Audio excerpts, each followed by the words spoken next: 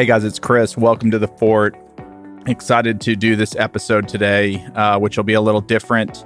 I'm doing this one solo, and I'm just going to debrief kind of on the last 3 weeks of the world and how it has impacted the real estate industry. And so we'll talk about some kind of high-level data points that we've seen from conversations that we've had from great people across the industry, from lenders, developers, people in construction, all different asset types, capital markets, different locations, and try and just kind of paint a picture of where we are today, what that might mean going forward.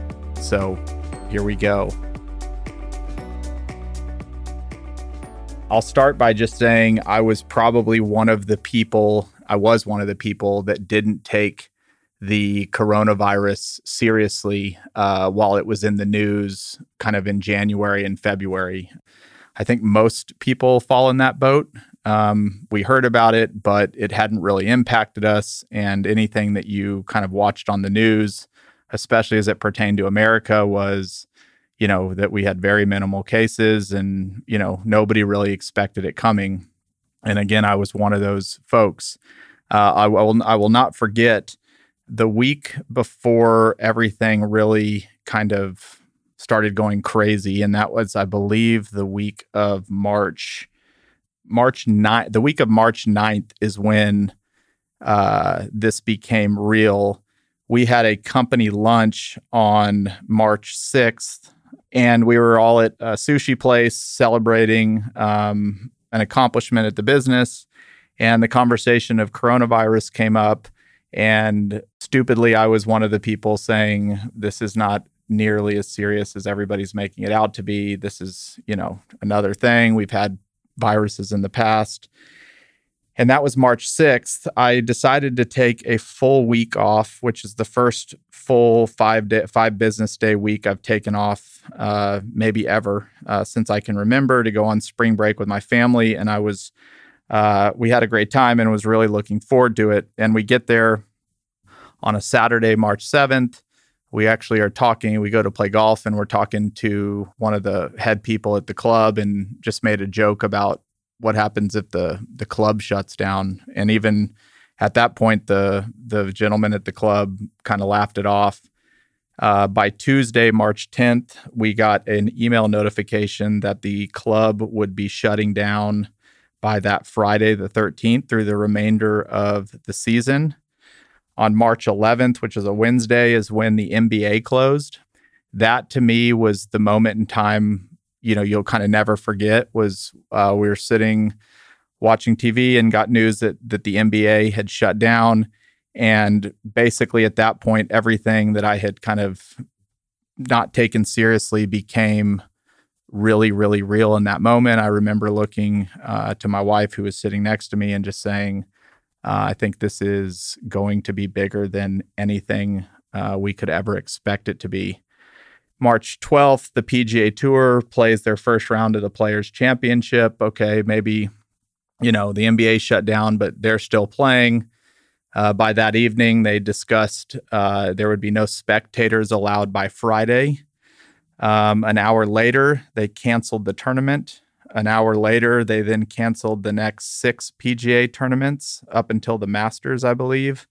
And then Friday, March 13th, the Masters announced that they would be postponing the Masters for this year. And so between the NBA getting shut down and then the Masters being postponed, even with all the tournaments that had been postponed, I thought there's no way the Masters would be shut down. The last time an event like that was delayed or shut down was in World War II. As most listeners know, I'm a big golfer. And when that news came out, that was, again, a pivotal moment that I knew we were dealing with something much larger than we could even fathom. So, March 6th, I'm joking about it. And by March 13th, I started to understand that the world was about to change in a drastic way. Flew back into town on the 15th, a Sunday, and called a meeting with my partner, Jason.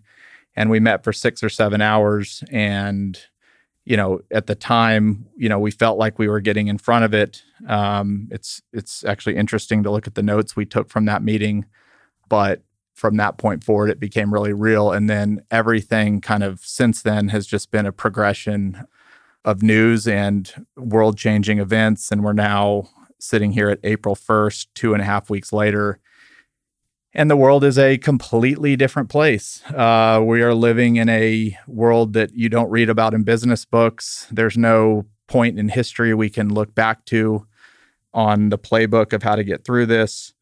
The government is having to shut down businesses. People are staying at home. Social distancing is the word you hear every day. People are just making decisions that even 3 weeks ago seemed almost impossible. So all that to be said, there was probably a 2 or 3 day window where it was all settling in, and being vulnerable, I'll say those were not the 3 of my best days. But by March 20th, it kind of settled into that we were in for a new ride, and we were going to have to adjust and, do the right things to make this total tragedy, find the silver lining in it, and come out the other side of this kind of as a better person, a better husband, a better father, and a better Fort Capital. And that's kind of the mentality we've had. Having said that, there's a lot of data that keeps coming out. I still think will get much worse before it gets better. There's a lot of speculation on what the recovery will look like, what it won't look like, and nobody has a crystal ball, and we don't know. And the government is doing things that, again, has never been done. There's no playbook for it. So it'll be interesting. So I will kind of start by just going in no particular order. And I'm sorry if some of this is random. Just put as many notes as I could over the last 2 days to talk about. So essentially right now, we're living in a zero demand world. And what I mean by that is the 80% of America's GDP is based on the consumer spending money. That is on meals, on plane tickets, on hotels, on entertainment, on food. I mean, name it. America is built to consume. And unfortunately, it's been built to consume often on credit with money that some people don't have. People spread themselves thin. And so you've had this economy that has been humming for the last 11 years, and it's been fully kind of priced in that people will spend a lot of money. And that's not only the engine that keeps America going, but a lot of countries around the globe depend on America buying their products, traveling to their areas, trade and commerce. And that's basically shut down unless you are providing essentials, and essentials being things that keep you alive and healthy. So I'm sure anybody listening can already look at their bank account or credit card statement this month compared to last month. And I would imagine spending has, been totally reduced. So we're living in a zero demand world. The capital markets for real estate, really for any industry, but I'll keep with real estate, the capital markets, especially the debt and lending market, is basically frozen right now. If you are trying to get a new loan for a new project, it's virtually impossible unless you are probably one of the big REITs. But if you are a small, medium private business looking for a new loan to acquire something or a new loan to develop something, it's pretty much on pause right now. And any kind of indication of when that will end is just kind of everybody says 60 to 90 days. And for how long they keep saying 60 to 90 days is yet to be known. But it's basically frozen. You continue to hear that rates are at historic lows, so that should be a really good thing. Well, the way it works is the treasury rate is set, and then there's a risk spread above it. So the treasury rate's 0.5%, and the risk spread is 300 basis points. That means the average borrower could get a loan at 3.5%. Well, banks and lenders are starting to price in that risk, and that spread has grown. And so even though we read that interest rates are at an all-time low and you should take advantage of those low rates, the spread is now closer to that same loan that you could get at 3.5% assuming you could even get the loan, is now at 4.5% to 5% today. So what does that mean? It means if a buyer was buying your property or looking at your property and their pro formas had their debt at 3.5%, and now they're having to reprice that at a 5% loan, means their debt service is higher, which means they're not going to have as much cash flow, which means they can't pay you as much. So basically, the transaction world of real estate has basically come to a halt. If you're not paying all cash or have some type of revolving line of credit that's already guaranteed that doesn't require appraisals and bank approvals, you're not going to be transacting. And really, the market is on hold anyway because nothing's transacting. It's hard to put a value on anything. What tenants will pay rent next month, which won't? What is the future set of cash flow is going to look like? We're living in a world where it is so hard to see how this plays out that nobody wants to buy anything anyway, unless it is something super distressed. And we're only 3 weeks into this, and we're already seeing some signs of distress. But I think it's still early, and the blood is not fully in the streets yet. So you might see more transaction going on maybe at the end of Q2, Q3, but that again will be with buyers that have some type of pre-committed capital or cash until banks open back up. My worry is that even when banks open back up, the process by which to get loans approved and appraised, and how an appraiser is going to appraise a project, that will take a while to kind of find a new equilibrium. And so even though banks are willing to lend again, you might see a lag in them actually making loans, as things adjust. The only transactions that I have kind of heard that are continuing on are ones that the buyer was already very pregnant in the deal, had hard earnest money up, and was very close to closing. And you're still seeing, I've heard of a ton of those. I know we've experienced it twice already. A contract get dropped within days of closing, even though we were 90 days under contract with hard money. But the ones that you are still seeing, if they are getting done, usually fit that profile. If it was something that was in the early stages of a buy, or LOIs are being traded, it's basically been put on hold. Again, we're now in this world where you read headlines every day, and what tenants are going to pay rent, which aren't. Obviously, retailers are getting crushed, but you've also seen signals coming out from big companies like Subway and Cheesecake Factory and Mattress Firm, who are just making kind of nationwide statements that they just don't plan to pay rent in April. I understand why they wouldn't, but for a big companies like that, it sends a very strong message, and it's created a world where, again, 30 days ago, it wasn't an option if you paid your rent or not. And now the conversation is, will you pay or won't you? And it creates a really big debacle because if the government shuts your business down, then how can you pay rent? And if you can't pay rent, then an owner can't make a bank payment. And if you can't make a bank payment, the bank's looking now to the government saying you kind of created the mess. And so there's this chain reaction. And, I'm going to do another one of these in 30 days. I think the implications of this could have a domino effect that could be greater than the Great Depression with regards to a total collapse.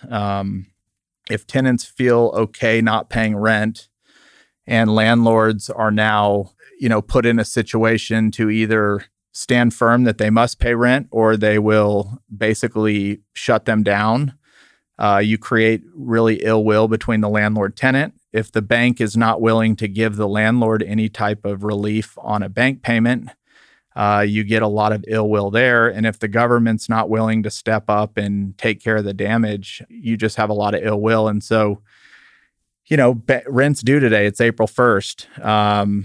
And my bank payment's due today. And while we have unbelievable empathy and are looking out for our tenants and are negotiating relief on a case-by-case basis, it just continues to put everybody in a really tough spot. And it's only April. I think anybody in the industry is really saying, let's wait and see what May rent looks like. That'll be the bigger signal of how much damage has been done. And again, since it's only been 3 weeks, folks probably have enough resources to pay April, unless you're in a couple of industries, which I'll get into shortly. But May, you've now run really low on cash and it becomes a bigger issue. So May 1 will be kind of the day of reckoning, and we'll see what happens over the next 30 days. But again, as you think about what headlines could be, is more headlines of certain tenants not paying rent, landlords starting to default on bank loans, and it really creates a chain reaction. And again, this happened at the top of the biggest bull cycle ever. And so the prices and valuations of properties have been at all-time highs. The debt on these properties are at all-time highs. Again, we're priced into the economy that there's mass consumption and mass valuation, and the economy at the rate that we were at 30 days ago needs a lot of activity going on to support those levels. We can have a little chat later in the episode about whether, even after this is over, how long it will take for America to kind of start consuming again at the rate that they are. I firmly believe that the shell shock from all this, we're going to have a lot more savers in this country, a lot more people that are not willing to spend that extra dollar on something they don't need for quite some time until some of this wears off. And so to say that, there's going to be this great rebound in the third quarter or fourth quarter, I'm not saying the market wouldn't bounce back. It's just hard for me to believe that the consumer appetite will be the same as it was. So, bouncing back from where we're at now, just people starting to get out and about will be considered a bounce back. But to say we would be, where we were in late February, early March, I have a hard time seeing that. But I'm sure there's, that doesn't mean it's right. It's just how we're thinking about it. Tom Barrick, the CEO of Colony Capital, wrote a good white paper. If you want to read a 13-page paper on kind of the domino effect I mentioned below and how it cascades and could create a whole new crisis within a crisis, I highly recommend you reading it. Good news is most banks, certainly that we've talked to and those that I've talked to other owners and their lenders, most banks, I would almost say at this point, all banks are providing relief to landlords. Again, it's on a case-by-case basis. Each deal is different.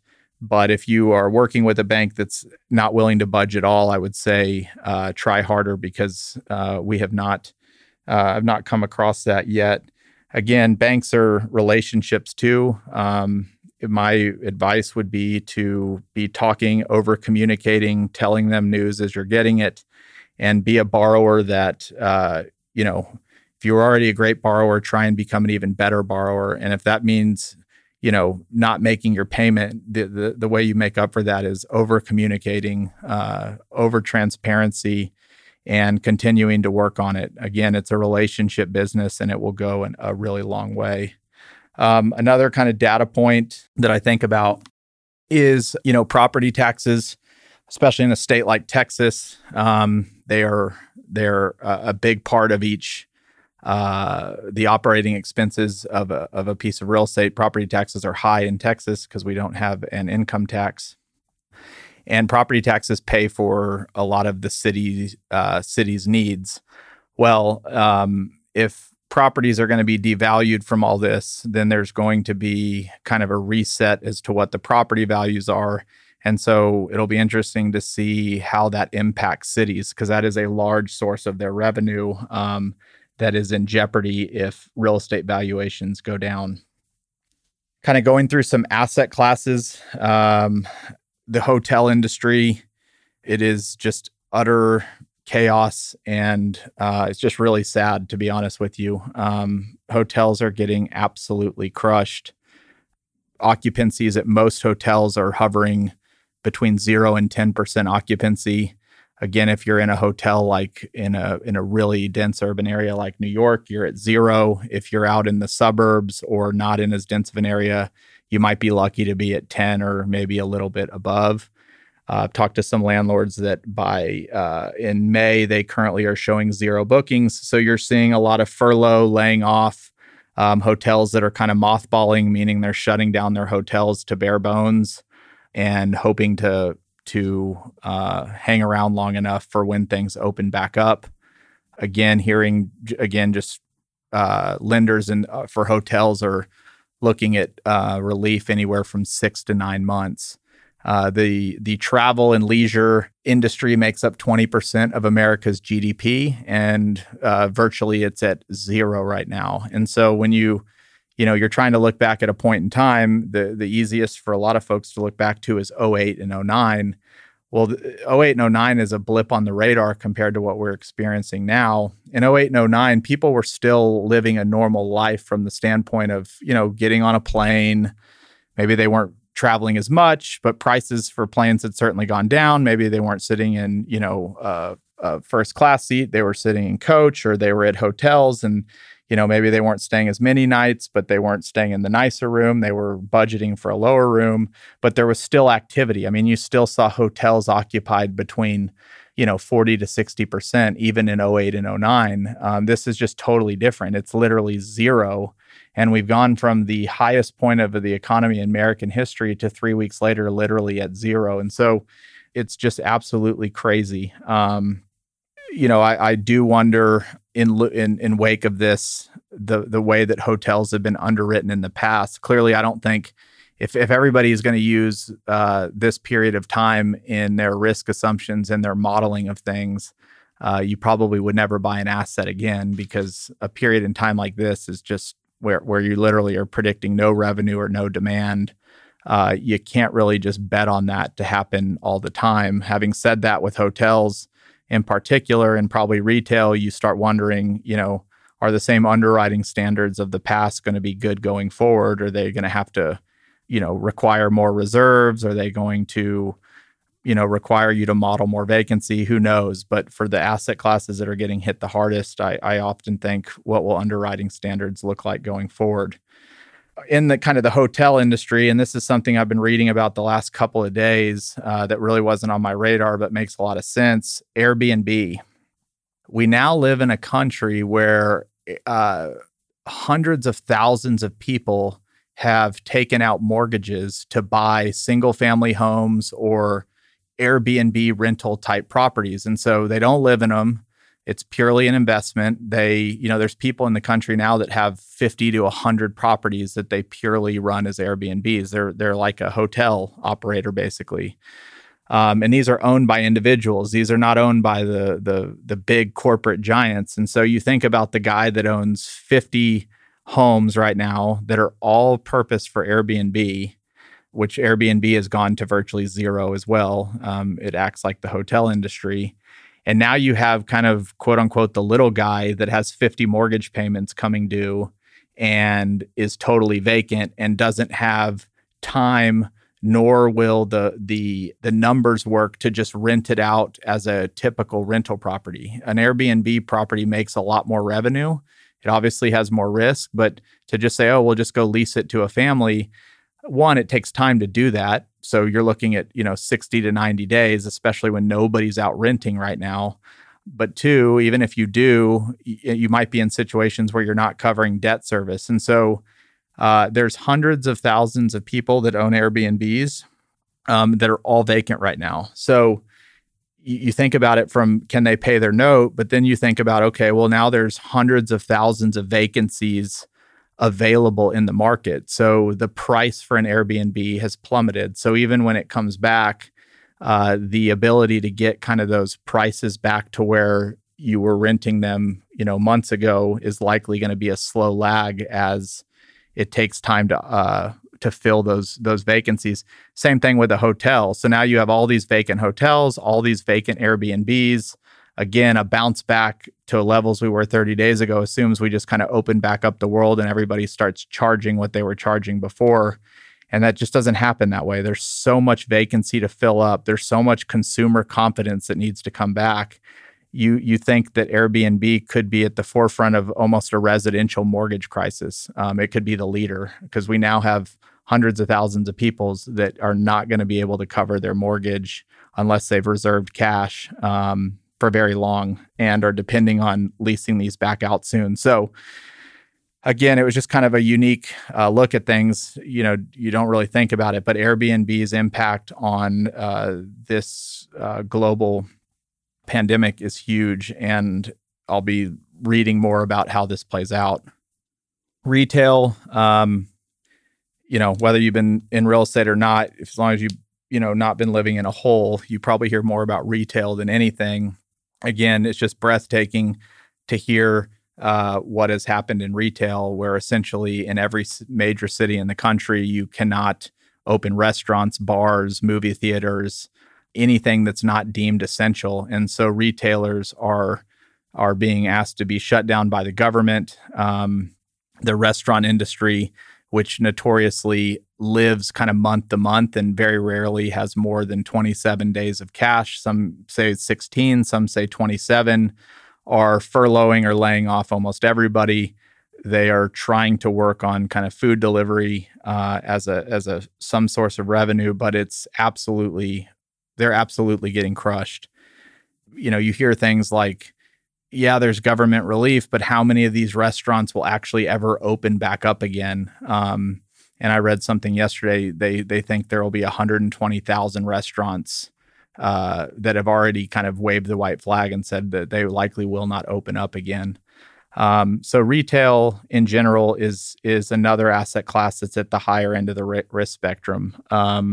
Talked on a call the other day with major retail landlords around the country, and I was just listening in on a 1,500 person call and just hearing statistics of some of the biggest landlords in the country that have 900 to 1,000 retail tenants and are expecting 600 to 700 of them to not pay rent or ask for some type of relief this month.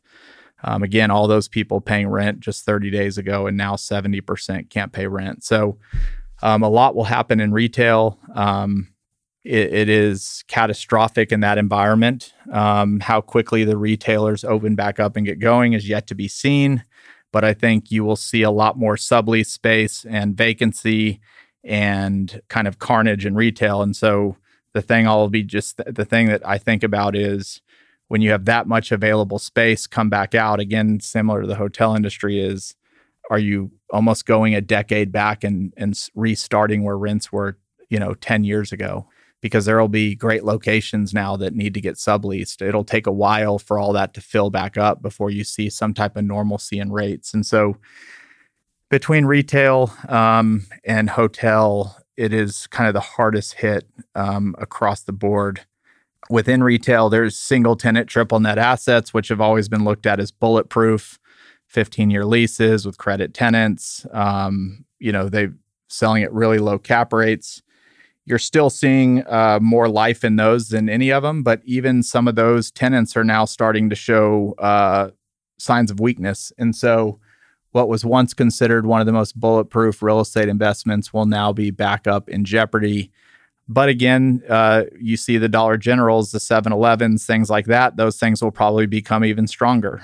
Those tenants are truly pandemic proof because they sell essential items, and shutting those down is like the absolute last thing you have to do. And so you might see more value given to those tenants. So if you own a bunch of Dollar Generals or 7-Elevens or things like that, Walgreens, CVS's, it might get better.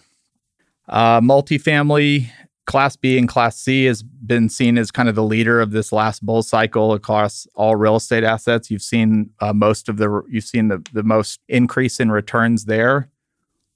Again, you're offering an affordable housing unit to a growing population. And you can also finance these properties with government financing that offers really great terms. They offer long amortizations, up to 30 years, low rates, non-recourse, higher leverage. And so it's made for a great industry to be in, especially as rates continue to go down. The good news for this type of industry, for anything that requires a government-backed loan, the government is still lending, especially refinancing stuff that's already owned. But I'm still hearing that if you're needing a new loan to buy something, the government is not kind of wavering. It might take a little longer and a little more scrutiny, but they are still open for business. The only thing for Class B and C is a lot of those types of units are occupied by the same folks getting laid off by the millions that are service workers. And so, again, you'll see in April and then May how many of those tenants continue to pay rent. And so we'll see. Class A, I think, will be hit less hard just because the demographic probably has more savings, not always, but more savings, or maybe a job that they have not been laid off from yet. So we'll be looking to see how Class A does. Having said that, Class A's issues in the shorter term, which were even before this, are just the amount of supply that continues to come online. If you're in lease up for one of these, it will be tough. It's already been concession warfare. And in general, just like most things, since people are quarantined at home right now, the only folks I'm talking to that are signing apartment leases right now are doing them through virtual tours. We actually own a building here in Fort Worth. We signed 2 leases last week through a virtual tour. But in general, it's still very tough. Yeah, I think the other thing would just be to say, given that the lending and debt markets are shaky right now, buying a home might become tougher, and anybody that was planning on buying maybe this year or next year maybe is kind of rethinking that decision, putting it on pause. And so you could see a whole new wave of people that were getting out of the multifamily living area kind of go back into it. So that could be some positive news, that you see a whole new wave of demand in multifamily, which would impact single family negatively, but it could be a positive for multifamily. Office, office is, everything's affected right now. So there's nobody that's bulletproof. Office, again, depending on what type of office you own, you'll be more impacted than others. I think the long-term thing to think about is, 60 days of people working remote, and doing things outside of the office, especially if the company does well during those periods. You really start to ask yourself the question is like, what is the true need of the office? Not that there needs to be no office, but does it need to be as big and have as many conference rooms? And does everybody need to show up to it every day? Again, I don't know the answer to that. It's not something I'm focused highly on, but it is what you're talking a lot about is when people come back, will they be looking at, leasing as much office space, all things considered, from the sense of, we don't really need it all. We can actually do a lot better in less office space just because we've learned how to be more remote and more agile. On top of, again, just tenants that might be laying off people or are shrinking, you might see sublease space start to come up as people start getting back to work. And, the more sublease space available, that hurts, rents in the short term as that sublease gets filled up. So, again, you could say that for a lot of things, but that's what I'm thinking about in office. The last thing, again, if you own a Class A office building with a bulletproof credit tenant like Facebook, you're probably doing okay. But again, if you own Class B and C office buildings with smaller businesses, you're facing not the same challenges as retail because people can still, go to work. More businesses are able to go to work that are in an office environment than in a retail environment, but you're still going to see people hurting and suffering. And people that are, that were looking at Class A because things were going really well and they were going to pay up for a nicer space, you might see them resettle back into a Class A minus or Class B plus building, which I think could be an effect on just everything you could think of, not just real estate. As we come out of this, is the again, that need to consume and that need to have the nicest thing and that need to keep, pressing the needle. You're going to see a lot of folks come out of this way more conservative than they were before. And so the priciest things in the world, it's my opinion, those will be the last kind of things to come back.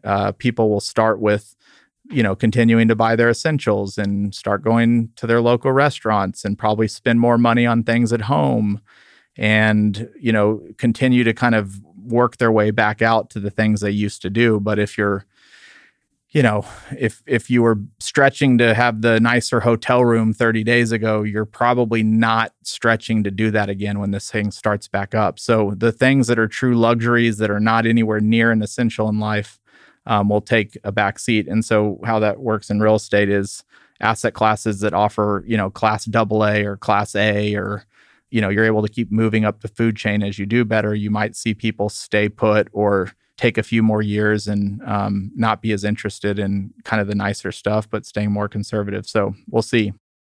Industrial, I'm not going to try and be biased here. We are large investors in industrial. But I think, if you read anything or you're talking to people, industrial and multifamily are very likely to be the strongest asset classes to come out of this. You could make an argument industrial could come out of this even hotter than multifamily for the next cycle. Tenants that populate these properties are traditionally the essential businesses that are running a lot of this economy. If you start seeing manufacturing and things like that come back into the USA after this, they're going to be in industrial buildings. A lot of your e-commerce is already happening in industrial buildings. As the world continues to depend on that last mile delivery, whether it be from Amazon or you're just ordering from a restaurant, those Class B industrial buildings that we've been purchased are they're in urban environments surrounded by rooftops, so their location is critical. And I think, especially Class B, it's what we've been saying in the years past. It's the cheapest type of property that you can go rent right now. The rents are really low, yet the buildings are functional. They have 16 to 22 foot ceilings. They have large parking fields. They're in moderately good locations. And I think you will continue to see people rethink how these properties could be used. I mean, I literally told our team the other day, based on the cost that it would cost us, we could go move into a space twice the size, deck it out, make it really cool, have tons of parking, put up a basketball hoop in the back because there's so much pavement, and offer a cool office at half the price. And so I just think you'll see a lot of people go, this stuff is cheap. It offers a lot of space. It offers a lot of room. It offers a lot of parking. It's in good locations. It might not be, on this corner of Main and Main, but you're also paying significantly less.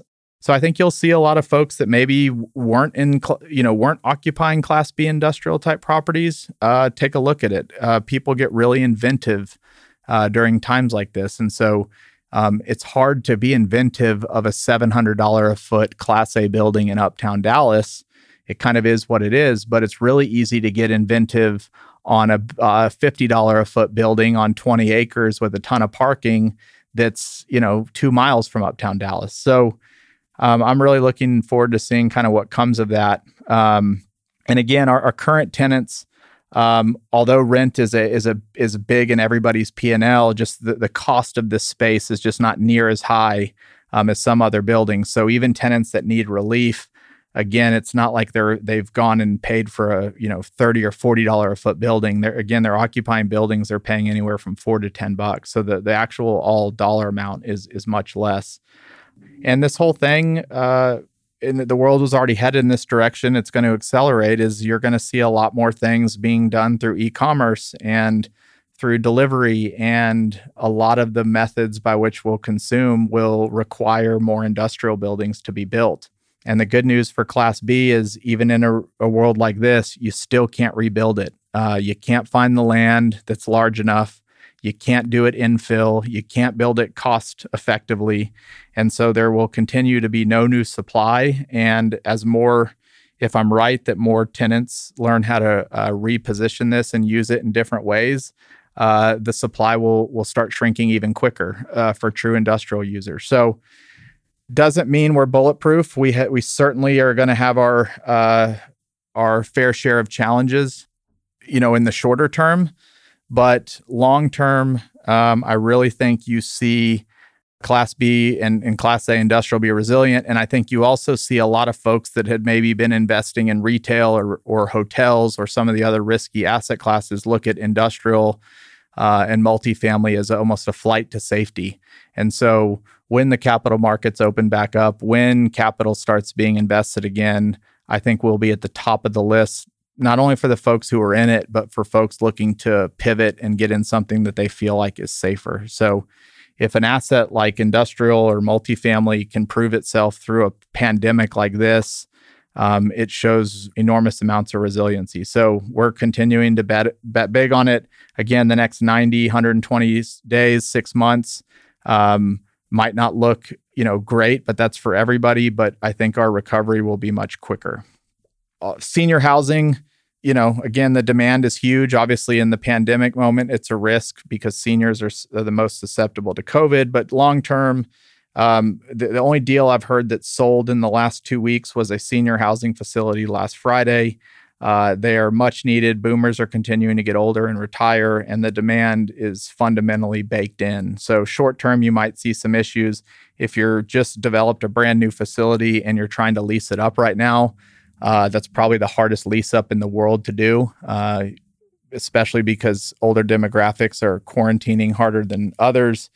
And a lot of times not as technology savvy, and so they're not doing remote tours or cyber tours through lease up. So haven't talked to anybody in a lease up right now, but that would just be my guess. Student housing, I don't have a whole lot. I haven't spent a ton of time on it. I think the only thing I've talked to a couple student housing people is tenants paying rent for the spring semester of 2020 when they are being told to leave the school. I think it's a different scenario if the school owns the student housing versus privately held student housing. Good news there is most students guarantee their leases from their parents. Again, though, if their parents are in a tough situation, that becomes less risky. But most of the people I've talked to said they expect their students to continue paying through the rest of the year. So we'll see. Not going to make this about the future of universities and campuses, but back to the theme of students are spending a whole semester learning from home. That's another part of the world that you might see a big shift as people really start thinking hard about the taking a loan and the high loan that they take to go to these universities. And look more towards online options that are much more affordable. But I'm not an expert on that, but it's something I think you might see from this. There is, quote unquote, a lot of capital on the sidelines. There's been a lot of funds raised in the last couple of years. But again, the majority of it is just kind of staying patient unless they're seeing super distressed opportunities. And those just aren't here yet. It's only been 3 weeks. Nobody really knows how to put a value on anything. And until anybody really has some sense of confidence that some light at the end of the tunnel of some normalcy, it's really hard to transact, even if you have a lot of money, unless you start finding true deals like what you saw in 08 and 09. Stuff, just throwing out round numbers that was selling for $100 a foot that you're now picking up for $25 or $30 a foot. Your basis is so low, you might not worry about the credit risk of the tenant or if the tenant's going to pay. You're just buying something that you're buying super cheap, and you might have more staying power if it stays vacant for a while. But those deals just aren't there yet. The only kind of super distressed stuff that I've even heard about has been in the last 2 or 3 days, and those are loan portfolios tied to hotels. So hotels that are going bankrupt. The opportunity is to buy the loan portfolio at distressed prices and become the new lender to those hotels. So that was the first signal of anybody that's gotten kind of giddy about a true distress deal. Development. If you're already under development or construction, things continue to move forward. If you have your permit, you're moving forward. Construction's been deemed essential. You're starting to see in the bigger cities, Boston, New York, they've started to halt construction, but in Texas, it's still going. We have contractors out right now for some of our projects. If you are not under construction, or you have not gotten a permit, or you haven't received your financing yet, just like everything else, that's on hold. It might end up being a blessing because I think construction costs are going to adjust. But the development world is either, if you're already underway, you're full steam ahead. If you're not, you're pausing. And again, it's really hard to project the world in 2 years. So if you're a developer, especially, you've underwritten where rents will be in 2 years when your building's built. You have underwritten your construction costs, which are likely to dramatically change. You have underwritten all these projections, and development, is a longer cycle. It continues to get longer as time goes by. And so I expect those will be, for projects that are on hold, will be, I'm not saying tougher to get going, but there's a lot of assumptions you got to rethink. And I think a lot of the banks are going to be saying we need to, rethink these development projections. And so the things you'll look for is, again, what can you realistically expect in rents? You can adjust those down. Can you expect construction costs to be less? You can adjust those down. Are land prices going to have to give? Yes. So it's not that you can't get them done. There's things that are probably going to have to change to get more kind of settled in on projected value 2 years after starting construction.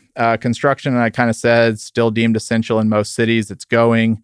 I think you could see the costs go down as development slows and contractors that are fully staffed it's been a contractor's world the last 4, 5, 6 years. You could see that shift where it's back to a builder, a developer world where they have more negotiating power. I think you'll see a ton of innovation in the construction industry start to show itself. Now's a good time. Construction costs continue to get higher and higher, and we still, in a lot of ways, do things like we've done them for 100 years. And so a time like this will put pressure on everybody to find ways to save costs, and the biggest costs a lot of folks have are in their construction. And so innovative materials, more modular building, more things that happen in controlled environments and not on site. You think of a project in Texas. We once had a project, we were supposed to pour the concrete on a Monday. The concrete company couldn't show up. They pushed it to Wednesday. Tuesday, it rained harder than I've ever seen it, and it continued to rain periodically for the next 3 months to where the ground could never get in a position that we could pour. And so missing that one Monday, we set our project back 3 months. We still had to pay the bank interest. We had to push off other contractors that were scheduled to go. And by the time they were ready to come back, the market was better. So their contracts were different, or the price of steel had gone up. And so that missing that one day in development cost us a lot of money. And I don't think people often think about that, but the implications are huge. It screws up people's schedules and everything. And so every day costs money. Again, when I say building in controlled environments, there's just so many things you can do under a roof and get done that don't take risk of the weather outside. And so, again, I just think you'll see kind of more stuff there. And the argument for costs going up in the shorter term would just be, yeah, there might be contractors that are in the short term maybe going out of business, but you could see supply chains getting totally disrupted, and to get materials takes longer. You have to pay more for them to get them sooner. Talked to a home builder the other day. Tile that he can usually get in 2 weeks is now 2 months on back order. And until we're back to full going, it'll be more important to get food and water and things like that in the American hands than terracotta tile from Italy. So that's where you could see costs go up in the short term. So we'll see. Technology in real estate has been a growing sector. Real estate, it traditionally is archaic. It takes a long, it is so far behind the rest of the world in a lot of ways. Back to the pressure to push down costs, I think you see a lot of innovation happen in technology. Things just accelerate quicker, not that they weren't already on their way. As this pandemic goes and you start looking for how to operate, cut expense, be more efficient. And so I won't spend a lot of time on what technology I think will get better. That might be its own thing, but I'm excited to see what happens in technology throughout all this. Okay, so I've kind of gone through just what I'm seeing out in the industry. I probably missed a lot, but that's just kind of the things that we have been thinking about. It's a very, very interesting situation. Somebody said today, and it sounds harsh, but you really think about it is, right now the tenants are being shut down by the government, and it seems like the first kind of buzzword is, well, don't pay rent or get rent relief. And that's all good and well, but the landlord still has to make a bank payment. That doesn't go away. And when you really think from a business standpoint, and again, I'm not trying to, we're working with our tenants, so this isn't really an argument. It's just something to think about is that business maybe they have personal funds, they have credit cards, they can go to a bank for a loan, they can go to family for money, they can go to all these different sources that might have some money. why does the landlord have to be the liquidity provider? Because when the landlord is not collecting rent, it's basically saying, I know you have all those options, and maybe you don't, but have you exhausted all of those options for your rent money before just defaulting to the landlord immediately? And, it's easy and it's nice to say, well, we'll be a good landlord. But if it continues, you basically put the landlord in the position of being the liquidity for America. And that can't last. Then it ripples into the bank and then the bank to the government and everything else. So I think the conversation is going to get tougher on rent relief as we go. Again, it's only in April. It's the nice thing to do. We're all in shock. But as the months go by, you're going to see a lot of landlords saying, I'm not going to be your source of liquidity unless the government has now backstopped me, which we haven't heard that yet. Hopefully in the next 30 days when I do this again, that's changed. I'm expecting some type of information from the government or from Trump or something on his thoughts on how this impacts real estate. The commercial mortgage market is $3 trillion. Real estate is owned by debt. And when tenants are being told they don't have to pay rent, you have a catastrophic issue if real estate can't be valued, defaults start happening, landlords can't pay rent, banks are now under stress, and that doesn't take very long. Again, read Tom Barrack's white paper of Colony Capital. Google Tom Barrack white paper, and it does a great job of explaining it. All right, so all that's been going on. That's what we've been hearing. I've talked to more people in the last 3 weeks than I have probably in the last 3 years.